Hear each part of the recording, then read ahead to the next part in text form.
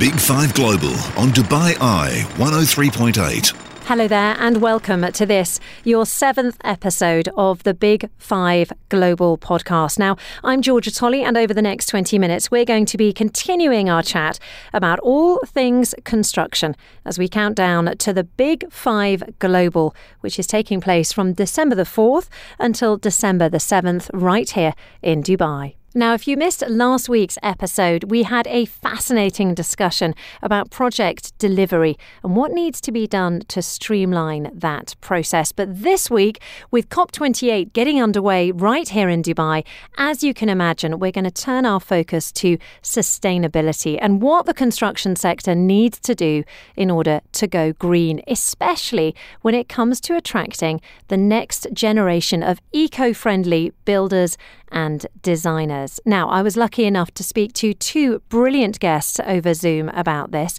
namely Alison Watson, who is Chief Executive and founder of Class of Your Own, and Sana Hafsner, who is a Sustainability Coordinator at AESG. Now, I started with Alison and I asked her to explain what is the aim of Class of Your Own. Class of Your Own has been established since 2009. I was a land surveyor. I was working on school building projects and noticed very, very quickly that lots of children didn't know about the professions in construction, and construction just seemed to be this career or this industry that was really last choice, last resort, particularly if you were less academic. I determined to change that. I think all children can be academic, all children can be aspirational, but we just need to start earlier. I kind of determined that I'd write a full curriculum for school all the way through from 11 to 18, which shows children the marvel that is the industry and the buildings around them and how they can connect with them and hopefully improve their maths and their STEM subjects overall, really, through doing a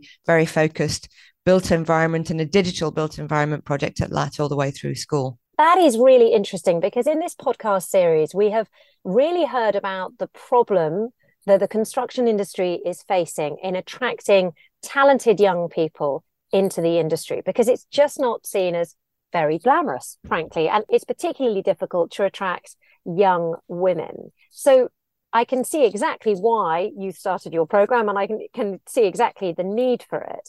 Sana, tell me how you got involved with Alison. We actually met, as I mentioned, a while ago in university when we worked on a project called the Slaughter Decathlon, where we constructed as over 100 university students kind of pulled ourselves together in a student-led team, and we both designed and constructed a solar home here in Dubai. And essentially, a large part of this project was partnering with organizations, not just to develop the house, but to develop the story behind the house. A very large part of this project was also trying to market more on the role of having real live build projects, helping with education of students in universities, but beyond that, taking it further with even children in school. So one of the things that we did was a design our house competition with the school children. And that competition really kind of demonstrated to me as well how much potential that school children have that I think we tend to really underestimate, especially these days. You find that because of the awareness surrounding a lot of social issues that we're having, students are really ready to go, honestly, to take action, to make things happen. And I think I've just really started understanding more and more that we need to provide the tools for that to happen as much as possible. So since then, going forward within my role at work as well, I'm really trying to just do as much as I can, I suppose, volunteering wise, and just trying to use any kind of platform that I have to increase awareness about the job role that I am in right now. And beyond that, what the construction industry can actually entail. So Alison, for you, has your curriculum always had sustainability as one of its pillars, or has that evolved over the last few years? No, it's always been there. Even if you look at to the mid sort of 2000s, the UK government released a mandate around sustainable schools. No teachers really picked it up. I think it was a very, very difficult subject to juggle. I mean, where does it fit? Is it citizenship? Is it STEM? Is it geography? Is it English?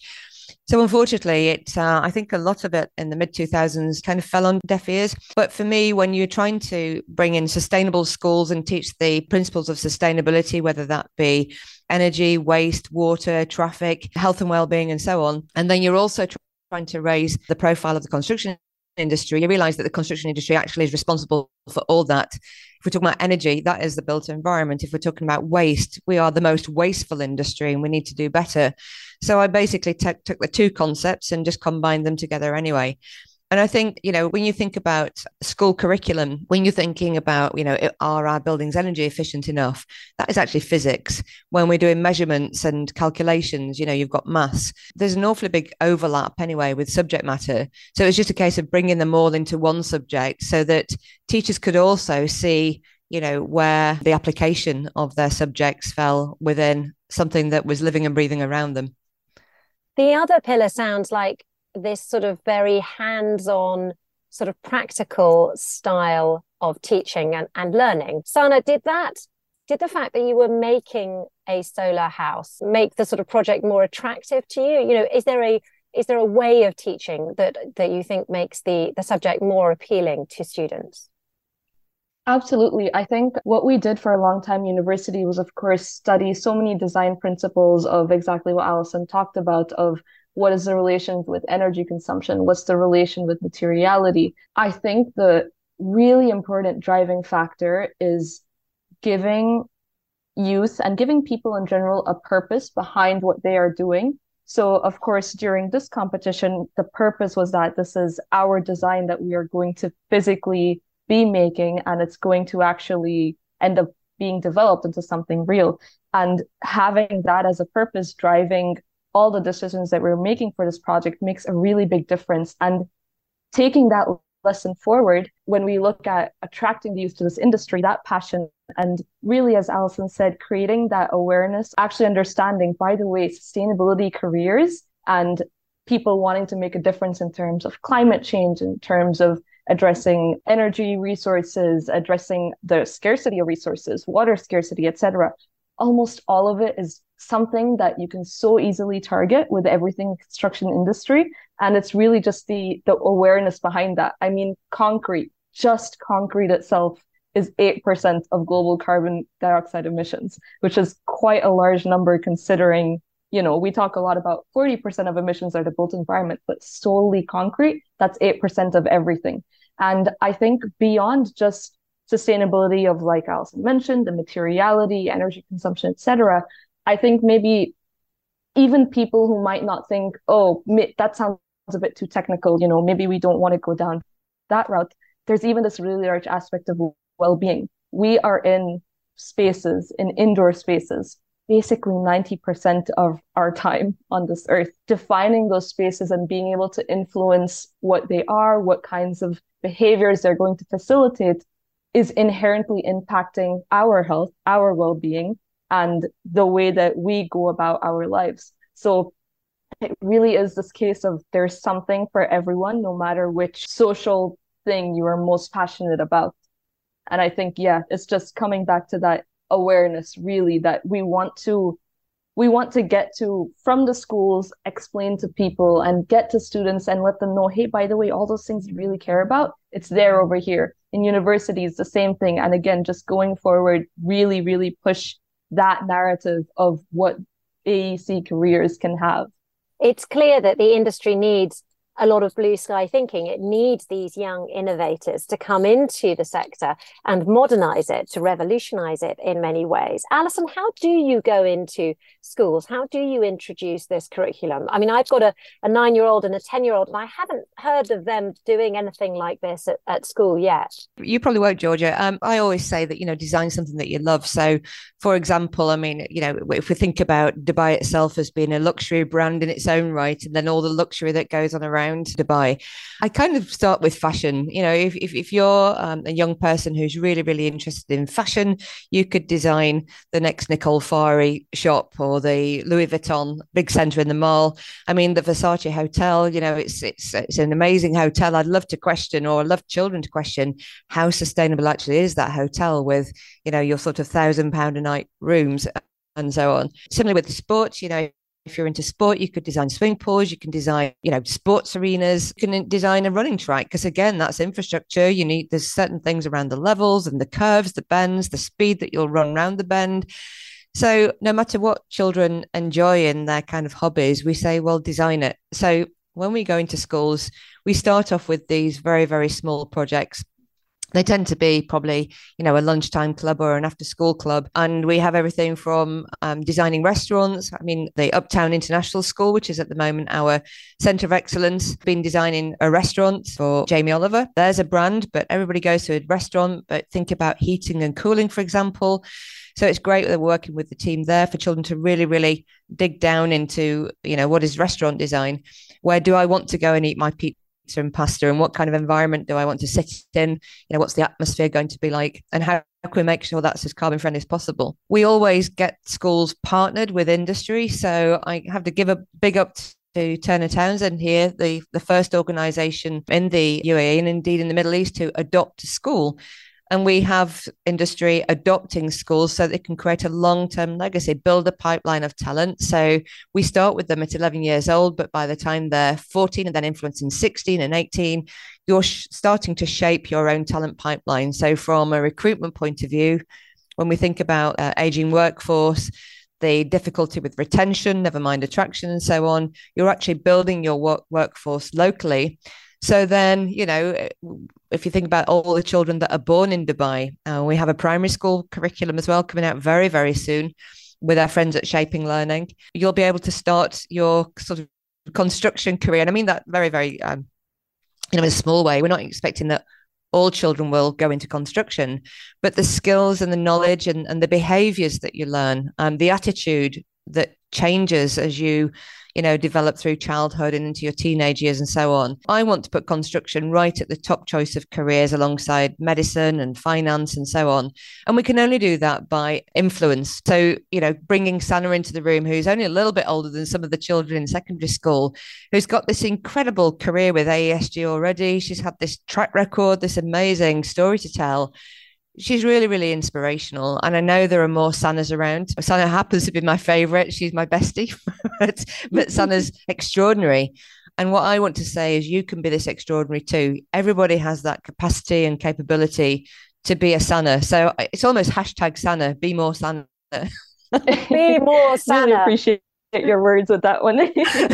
But you really, really touched on this point that's so important about these stereotypes that exist, right? There's stereotypes about what are the genders that tend to go into construction, with the age of people, the safety, what is the career potential.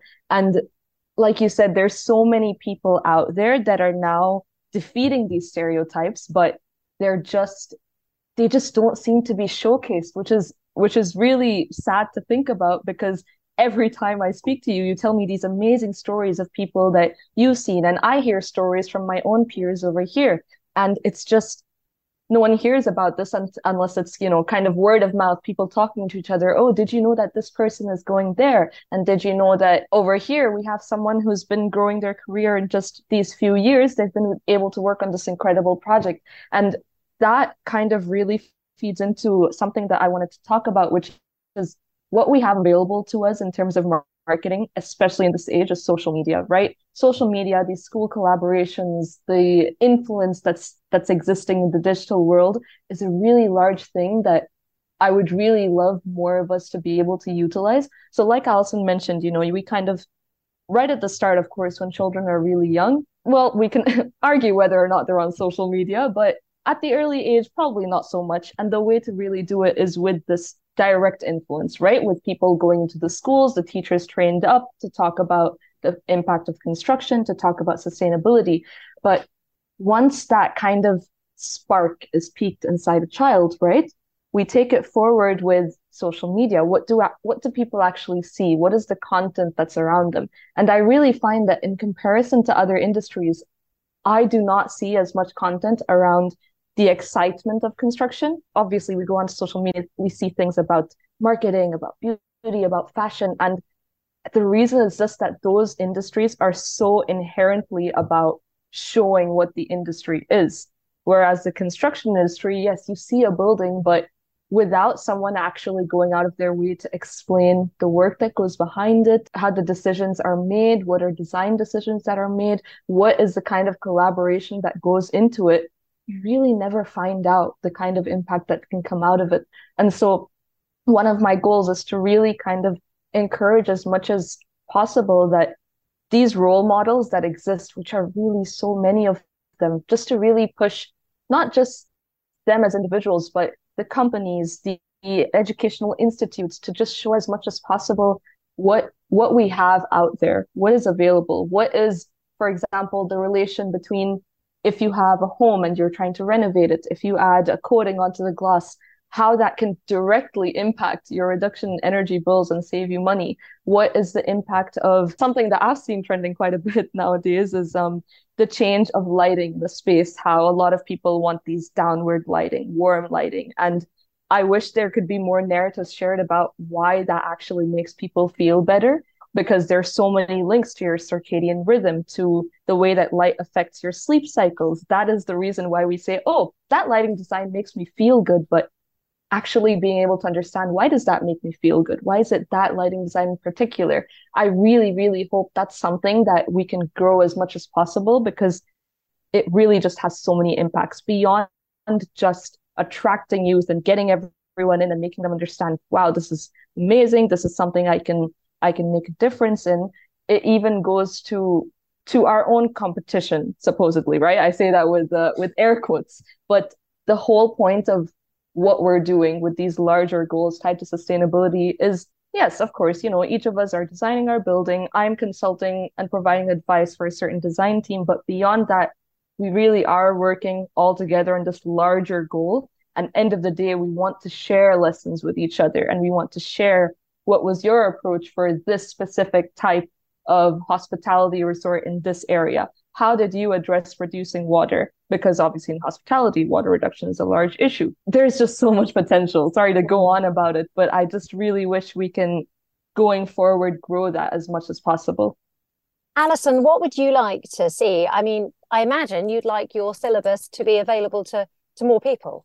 Yeah, well, it is available, that's for sure. But I'd like to go one step further. I think it's back to mandate. Children need to know the relevance of the subjects, and you've still got sort of 16 and 18-year-olds coming out of school with, done all that. I chose my maths, my physics, or my geography, or my English, or my history, or my languages, but still not really sure what to do with them. So careers advice obviously needs to improve, but I think we can go one further. When you think about over here in the UK, all the public sector projects have to have an embedded social value, a social impact, a giving back to the community. I would love to see this around the world, not just in Dubai. I mean, we're here in the year of COP28. This is a time when governments make decisions about so many things, and particularly education. I know in COP26 in Glasgow, the UK government thought about education and maybe releasing a new curriculum aimed at connecting children back to the natural environment and natural history.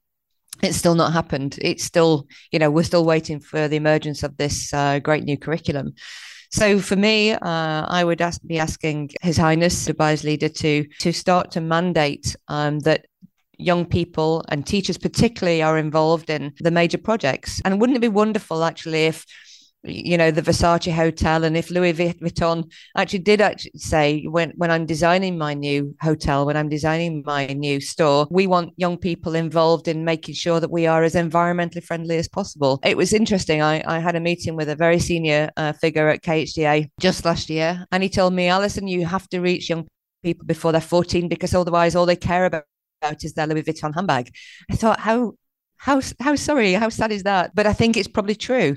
But as Anna says again, the more we're in the media and interviews like this are so helpful. And I will be recruiting your children, Georgia. So be warned that it is available. I would love to see your children be new ambassadors. But I think we really need to get out there. And the more that we can champion the construction sector and champion that it is top of the pile for careers, not bottom, not last resort, it's first choice, then the more we'll see schools understand how they can actually funnel their children through into the most extraordinary and critical career pathways. And that was the voice of Alison Watson, Chief Executive and founder of Class of Your Own. You also heard Sana Hafsa, who is a Sustainability Coordinator at AESG. And that brings us to a close of this, our 7th edition edition of the Big Five Global Podcast. Just one more to go in this series. Please do make sure you subscribe and listen back to all of our previous episodes. Our next one will be out soon. To register for Big Five Global at the World Trade Center from the 4th to the 7th of December, head to big5global.com.